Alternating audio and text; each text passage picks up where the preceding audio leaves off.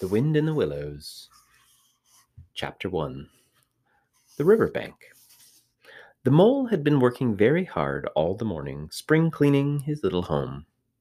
First with brooms, then with dusters, then on ladders and steps and chairs, with a brush and a pail of whitewash, till he had dust in his throat and eyes and splashes of whitewash all over his black fur and an aching back and weary arms. Spring was moving in the air above and in the earth below and around him, penetrating even his dark and lowly little house with its spirit of divine discontent and longing.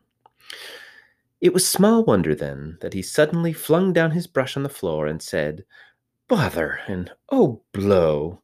and also "Hang spring cleaning!" and bolted out of the house without even waiting to put on his coat. Something up above was calling him imperiously, and he made up for the steep little tunnel which answered in his case to the gravel carriage drive owned by animals whose residences are nearer to the sun and air. So he scraped and scratched and scrabbled and scrooged, and then he scrooged again and scrabbled and scratched and scraped, working busily with his little paws and muttering to himself, up we go, till at last, pop! His snout came out into the sunlight, and he found himself rolling in the warm grass of a great meadow. "This is fine," he said to himself. "This is better than whitewashing." The sunshine struck hot on his fur. Soft breezes caressed his heated brow, and after the seclusion of the cellarage he had lived in so long, the carol of happy birds fell on his dulled hearing almost like a shout. Jumping off all his four legs at once in the joy of living and the delight of spring without its cleaning, he pursued his way across the meadow till he reached the hedge on the further side. "Hold up," said an elderly rabbit at the gap. "Sixpence for the privilege of passing by the private road." He was bowled over in an instant by an impatient and contemptuous mole, who trotted along the side of the hedge, chaffing the other rabbits as they peeped hurriedly from their holes to see what the row was about. "Onion sauce, onion sauce," he remarked jeeringly, as he was gone before he could think of a thoroughly satisfactory reply. Then they all started grumbling at each other. "How stupid you are! Why did you tell him? Well, why didn't you say? You might have reminded him," and so on in the usual way. But of course, it was then much too late, as is always the case. It all seemed too good to be true.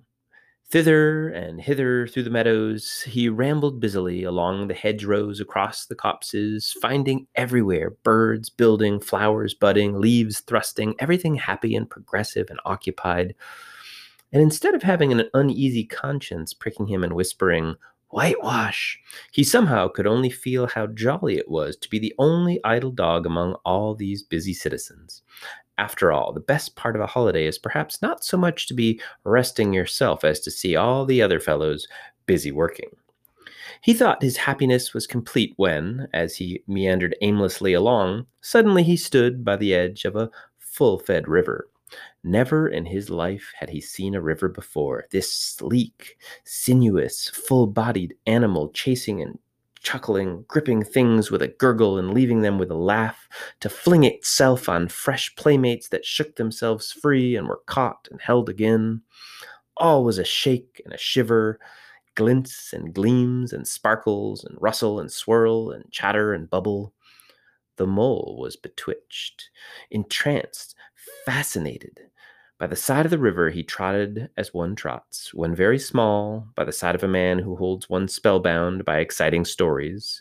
And when tired at last, he sat on the bank, while the river still chattered on to him, a babbling procession of the best stories in the world, sent from the heart of the earth to be told at last to the insatiable sea.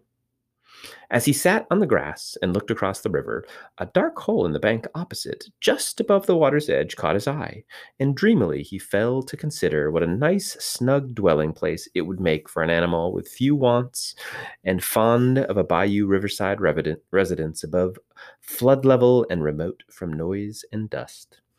As he gazed, something bright and small seemed to twinkle down in the heart of it, vanished, then twinkled once more like a tiny star. But it could hardly be a star in such a unlikely situation, and it was too glittering and small for a glowworm. Then, as he looked, it winked at him, and so declared itself to be an eye, and a small face began gradually to grow up around it, like a frame around a picture, a brown little face with whiskers, a grave, round face with the same twinkle in its eye that had first attracted his notice, small, neat ears, and thick, silky hair. It was the water rat. Then the two animals stood and regarded each other cautiously. "Hello, Mole," said the water rat. "Hello, Rat," said the Mole. "Would you like to come over?" inquired the rat presently. "Oh, it's all very well to talk," said the Mole rather pettishly, but being new to a river and riverside life and its ways. The rat said nothing, but stooped and unfastened a rope and hauled on it, then lightly stepped into a little boat which the Mole had not observed. It was painted blue outside and white within, and was just the size for two animals, and the Mole's whole heart went out to it at once, even though he did not yet fully understand its uses. The rat sculled smartly across and made fast. Then he held up his forepaw as the Mole stepped gingerly down. "Lean on that," he said. "Now then, step lively." And the Mole, to his surprise and rapture, found himself actually seated in the stern of a real boat. "This has been a wonderful day," he said as the rat shoved off and took to the sculls again. "Do you know I've never been in a boat before in all my life?" "What?" cried the rat, open-mouthed. "Never been in a... You never... Well, What have you been doing then?" "It is so nice as all that?" asked the Mole shyly, though he was quite prepared to believe it, as he leant in his seat and surveyed the cushions, the oars, the rowlocks, and all the fascinated fittings, and felt the boat sway lightly under him. "Nice? It's the only thing," said the water rat solemnly, as he leant forward for his stroke. "Believe me, my young friend, there is nothing, absolutely nothing, half so much worth doing as simply messing about in boats. Simply messing," he went on dreamily, "messing about in boats. Messing... Look ahead, Rat!" cried the Mole suddenly. It was too late. The boat struck the bank full tilt. The dreamer, the joyous oarman, lay on his back at the bottom of the boat, his heels in the air. "About in boats, or with boats," the rat went on composedly, picking himself up with a pleasant laugh. "In or out of them, it doesn't matter. Nothing seems really to matter. That's the charm of it. Whether you get away or whether you don't, whether you arrive at your destination or whether you reach somewhere else, or whether you never get anywhere at all, you're always busy and you never do anything in particular. And when you've done it, there's always something else to do, and you can do it if you like, but you'd much better not. Look here, if you've really nothing else on hand this morning, supposing we drop down the river together and have a long day of it." The Mole waggled his toes from the sheer happiness, spread his chest with a sigh of full contentment, and leaned back blissfully into the soft cushions. "What a day I'm having," he said. "Let us start at once." "Hold hard a minute, then," said the rat. He looped the painter through a ring in his landing stage, climbed up his hole above, and after a short interval reappeared, staggering under a fat wicker luncheon basket. "Shove that under your seat," he observed to the Mole as he passed it down into the boat. Then he untied the painter and took the sculls again. "What's inside it?" asked the Mole, wiggling with curiosity. "There's a cold chicken inside it," replied the rat briefly. "Cold tongue, cold ham, cold beef, pickled ginger, French rolls, wedge spotted meat, ginger beer, lemonade, soda, water." "Oh, stop," cried the Mole in ecstasies. "This is too much." "Do you really think so?" inquired the rat seriously. "It's only what I always take on these little excursions, and the other animals are always telling me that I'm a mean beast, and I cut it very fine." The Mole never heard a word he was saying. Absorbed in the new life he was entering upon, intoxicated with the sparkle, the ripple, the scents and the sounds and the sunlight, he trailed a paw in the water and dreamed long waking dreams. The water rat, like the good little fellow he was, sculled steadily on and forbore to disturb him. "I like your clothes awfully, old chap," he remarked after some half an hour or so had passed. "I'm going to get a black velvet smoking suit myself some day, as soon as I can afford it." "I beg your pardon," said the Mole, pulling himself together with an effort. "You must think me very rude, but all this is so new to me. So This is a river. The river, corrected the rat. And you really live by the river? What a jolly life.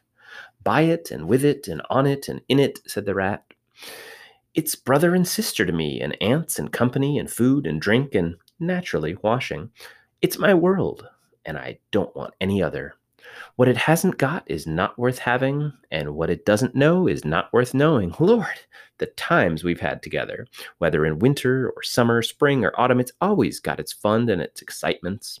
When the floods are on in February and my cellars and basement are brimming with drink that's no good to me, and the brown water runs by my best bedroom window, or again when it all drops away and shows patches of mud that smell like plum cake, and the rushes and the weeds clog the channels, and I can potter about dry sod over most of the bed of it and find fresh food to eat and things careless people have dropped out of boats. But isn't it a bit dull at times? The mole ventured to ask. Just you and the river and no one else to pass a word with? No one else to... Well, I mustn't be hard on you, said the rat with forbearance. You're new to it, and of course, you don't know. The bank is so crowded nowadays that many people are moving away altogether. Oh no, it isn't what it used to be at all. Otters, kingfishers, dab chicks, moorhens, all of them about all day long and always wanting to do something, as if a fellow had no business of his own to attend to. What lies over there? Asked the mole, waving a paw towards a background of woodland that darkly framed the water meadows on one side of the river. That? Oh, that's just the wild wood, said the rat shortly. We don't go there very much, we river bankers. Aren't they very nice people in there? Asked the mole, a trifle nervously. Well, replied the rat, let me see. The squirrels are all right, and the rabbits, some of them, but rabbits are a mixed lot. And then there's Badger, of course. He lives right in the heart of it. Wouldn't live anywhere else either if you paid him to do it. Dear old Badger. Nobody interferes with him. They better not, he added significantly. Why, who should interfere with him? Asked the mole. Well, of course, there are others, explained the rat in a hesitating sort of way. Weasels and stoats and foxes and so on. They're all right in a way. I'm very good friends with them, pass the time of day when we meet and all that, but they break out sometimes, there's no denying it. And then, well, you can't really trust them, and that's the fact. The mole knew well that it was quite against animal etiquette to dwell on possible trouble ahead or even to allude to it, so he dropped the subject. And beyond the wild wood again? He asked, where it's all blue and dim and one sees what may be hills or perhaps they mayn't, and something like smoke of towns, is it? Only cloud drift? Beyond the wild wood comes the wide world, said the rat, and that's something that doesn't matter either to you or me. I've never been there, and I'm never going, nor you either, if you've got any sense at all. Don't ever refer to it again, please. Now then, here's our backwater at last, where we're going to lunch. Leaving the main stream, they now passed into what seemed, a first sight, like a little landlocked lake. Green turf sloped down on either side. Brown, snaky tree roots gleamed below the surface of the quiet water, while ahead of them the silvery shoulder and foamy tumble of a wire, arm in arm, with a restless, dripping mill wheel that held up in its turn a gray-gabbled mill house, filled the air with soothing murmur of sound, dull and smothery, yet with little clear voices speaking up cheerfully out of it at intervals. It was so very beautiful that the mole could only hold up both forepaws and gasp, "Oh my, oh my, oh my." The rat brought the boat alongside the bank, made her fast, helped the still awkward mole safely ashore, and swung out the luncheon basket. The mole begged as a favor to be allowed to unpack it all by himself, and the rat, with very pleased to indulge him and to sprawl at full length on the grass and rest, while his excited friend shook out the tablecloth and spread it, took out all the mysterious packets one by one and arranged their contents in due order, still gasping, oh my, at each fresh revelation. When all was ready, the rat said, "Now, pitch it, old fellow," and the mole was indeed very glad to obey, for he had started his spring cleaning at a very early hour that morning, as people will do, and had not paused for bite or sup and he had been through a great deal since the distant time which now seemed so many days ago. "What are you looking at?" said the rat, presently, when the edge of their hunger was somewhat dulled and the mole's eyes were able to wander off the tablecloth a little. "I am looking," said the mole, "at a streak of bubbles that I see traveling along the surface of the water. That is a thing that strikes me as funny." "Bubbles? Oh," said the rat, and chirruped cheerily in an inviting sort of way. A broad, glistening muzzle showed itself above the edge of the bank, and the otter hauled himself out and shook the water from his coat. "Greedy beggars," he observed, making for the pretender. "Why, didn't you invite me, Ratty?" "This was an impromptu affair," explained the rat. "By the way, my friend, Mr. Mole." "Proud, I'm sure," said the otter, and the two animals were friends forthwith. "Such a rumpus everywhere," continued the otter.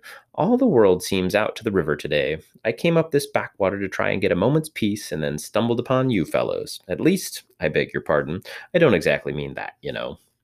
There was a rustle behind them, proceeding from a hedge wherein last year's leaves still clung thick, and a stripy head with high shoulders behind it peered forth on them.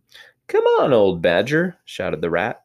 The badger trotted forward a pace or two, then grunted, "Company," and turned his back and disappeared from view. "That's just the sort of fellow he is," observed the disappointed rat. "Simply hates society. Now, we shan't see any more of him today. Well, tell us, who's out on the river?" "Toad's out, for one," replied the otter, "in his brand new wager boat. New togs, new everything." The two animals looked at each other and laughed.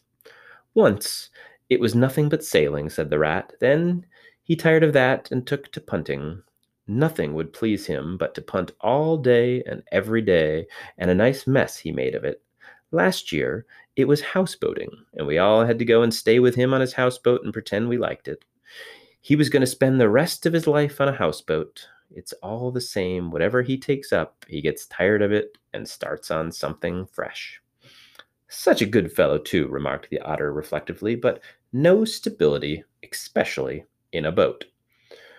From where they sat, they could get a glimpse of the main stream across the island that separated them, and just then a wager boat flashed into view, the rower a short, stout figure, splashing badly and rolling a good deal, but working his hardest. The rat stood up and hailed him, but Toad, for it was he, shook his head and settled sternly to his work. "He'll be out of the boat in a minute if he rolls like that," said the rat, sitting down again. "Of course he will," chuckled the otter. "Did he ever tell you that good story about Toad and the lock keeper? It happened this way, Toad. An errant mayfly swerved unsteadily athwart, and the current of the intoxicated fashion affected by young bloods of mayflies seeing life. A swirl of water and a clop, and the mayfly was visible no more. Neither was the otter. The mole looked down. The voice was still in his ears, but the turf whereupon he had sprawled was clearly vacant, not an otter to be seen as far as the distant horizon.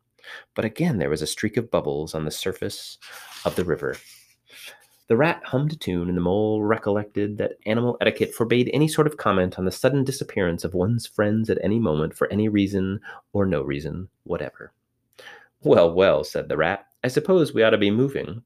I wonder which of us had better pack the luncheon basket." He did not speak as if he was frightfully eager for the treat.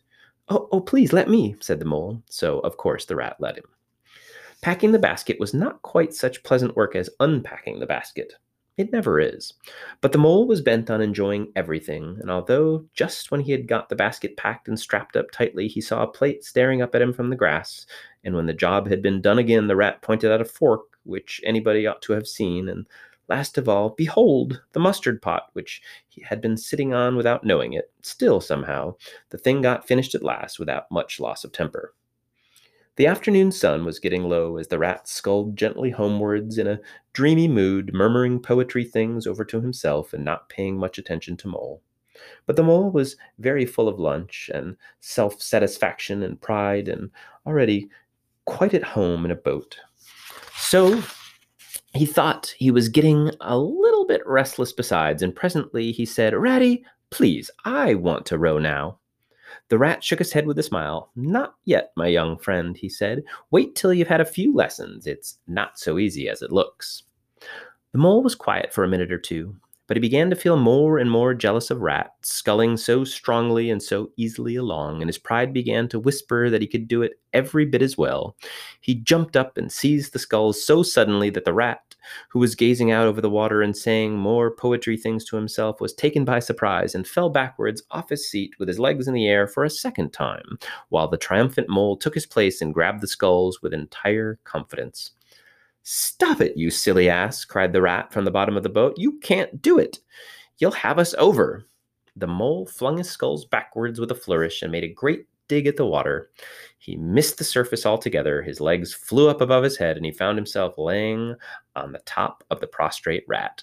Greatly alarmed, he made a grab at the side of the boat, and the next moment, sploosh! Over went the boat, and he found himself struggling in the river. Oh my, how cold the water was, and oh, how very wet it felt. How it sang in his ears as he went down, down, down. How bright and welcome the sun looked as he rose to the surface, coughing and sputtering. How black was his despair when he felt himself sinking again. Then a firm paw gripped him by the back of his neck.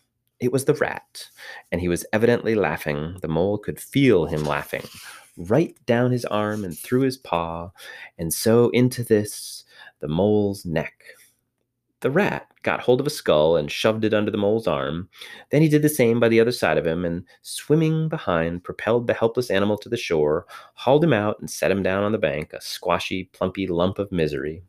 When the rat had rubbed him down a bit and wrung some of the wet out of him, he said, "Now then, old fellow, trot up and down the towing path as hard as you can till you're warm and dry again, while I dive for the luncheon basket." So the dismal mole, wet without and ashamed within, trotted about till he was fairly dry, while the rat plunged into the water again, recovered the boat, righted her and made her fast, fetched his floating property to shore by degrees, and finally dived successfully for the luncheon basket and struggled to land with it. When all was ready for a start once more, the mole, limp and dejected, took his seat in the stern of the boat, and as they set off, he said in a low voice broken with emotion, "Ratty, my generous friend, I'm very sorry indeed for my foolish and ungrateful conduct. My heart quite fails me when I think how I might have lost the beautiful luncheon basket. Indeed, I have been a complete ass, and I know it. Will you overlook it this once and forgive me and let things go on as before?" "That's all right, bless you," responded the rat cheerily. "What's a little wet to a water rat? I'm more in water than out of it most days. Don't you think any more about it, and look here, I really think you'd better come and shop with me for a little time. It's very plain and rough, you know, not like Toad's house at all, but you haven't seen that yet. Still, I can make you comfortable, and I'll teach you to row and to swim, and you'll soon be as handy on water as any of us." The mole was so touched by his kind manner of speaking that he could find no voice to answer him, and he had to brush away a tear or two with the back of his paw. But the rat kindly looked in another direction, and presently the mole's spirits revived again, and he was even able to give some straight back talk to a couple of moorhens who were sniggering to each other about his bedraggled appearance. When they got home, the rat made a bright fire in the parlor and planted the mole in an armchair in front of it, having fetched down a dressing gown and slippers for him and told him the river stories till supper time. Very thrilling stories they were, too, to an earth-dwelling animal like Mole. Stories about weirs and sudden floods and leaping pike and steamers that flung hard bottles. At least bottles were certainly flung and from steamers, so presumably by them, and about herons and how particular they were and whom they spoke to, and about adventures down drains and night fishing with otter or excursions far afield with badger. Supper was a most cheerful meal, but very shortly afterwards, a terribly sleepy mole had to be escorted upstairs by his considerate host to the best bedroom, where he soon laid his head on his pillow in great peace and contentment, knowing that his new-found friend, the river, was lapping the sill of his window. This day was only the first of many similar ones for the emancipated mole, each of them longer and fuller of interest as the ripening summer moved onward. He learnt to swim and to row, and entered into the joy of running water, and with his ear to the reed stems he caught, at intervals, something of what the wind went whispering so constantly among them.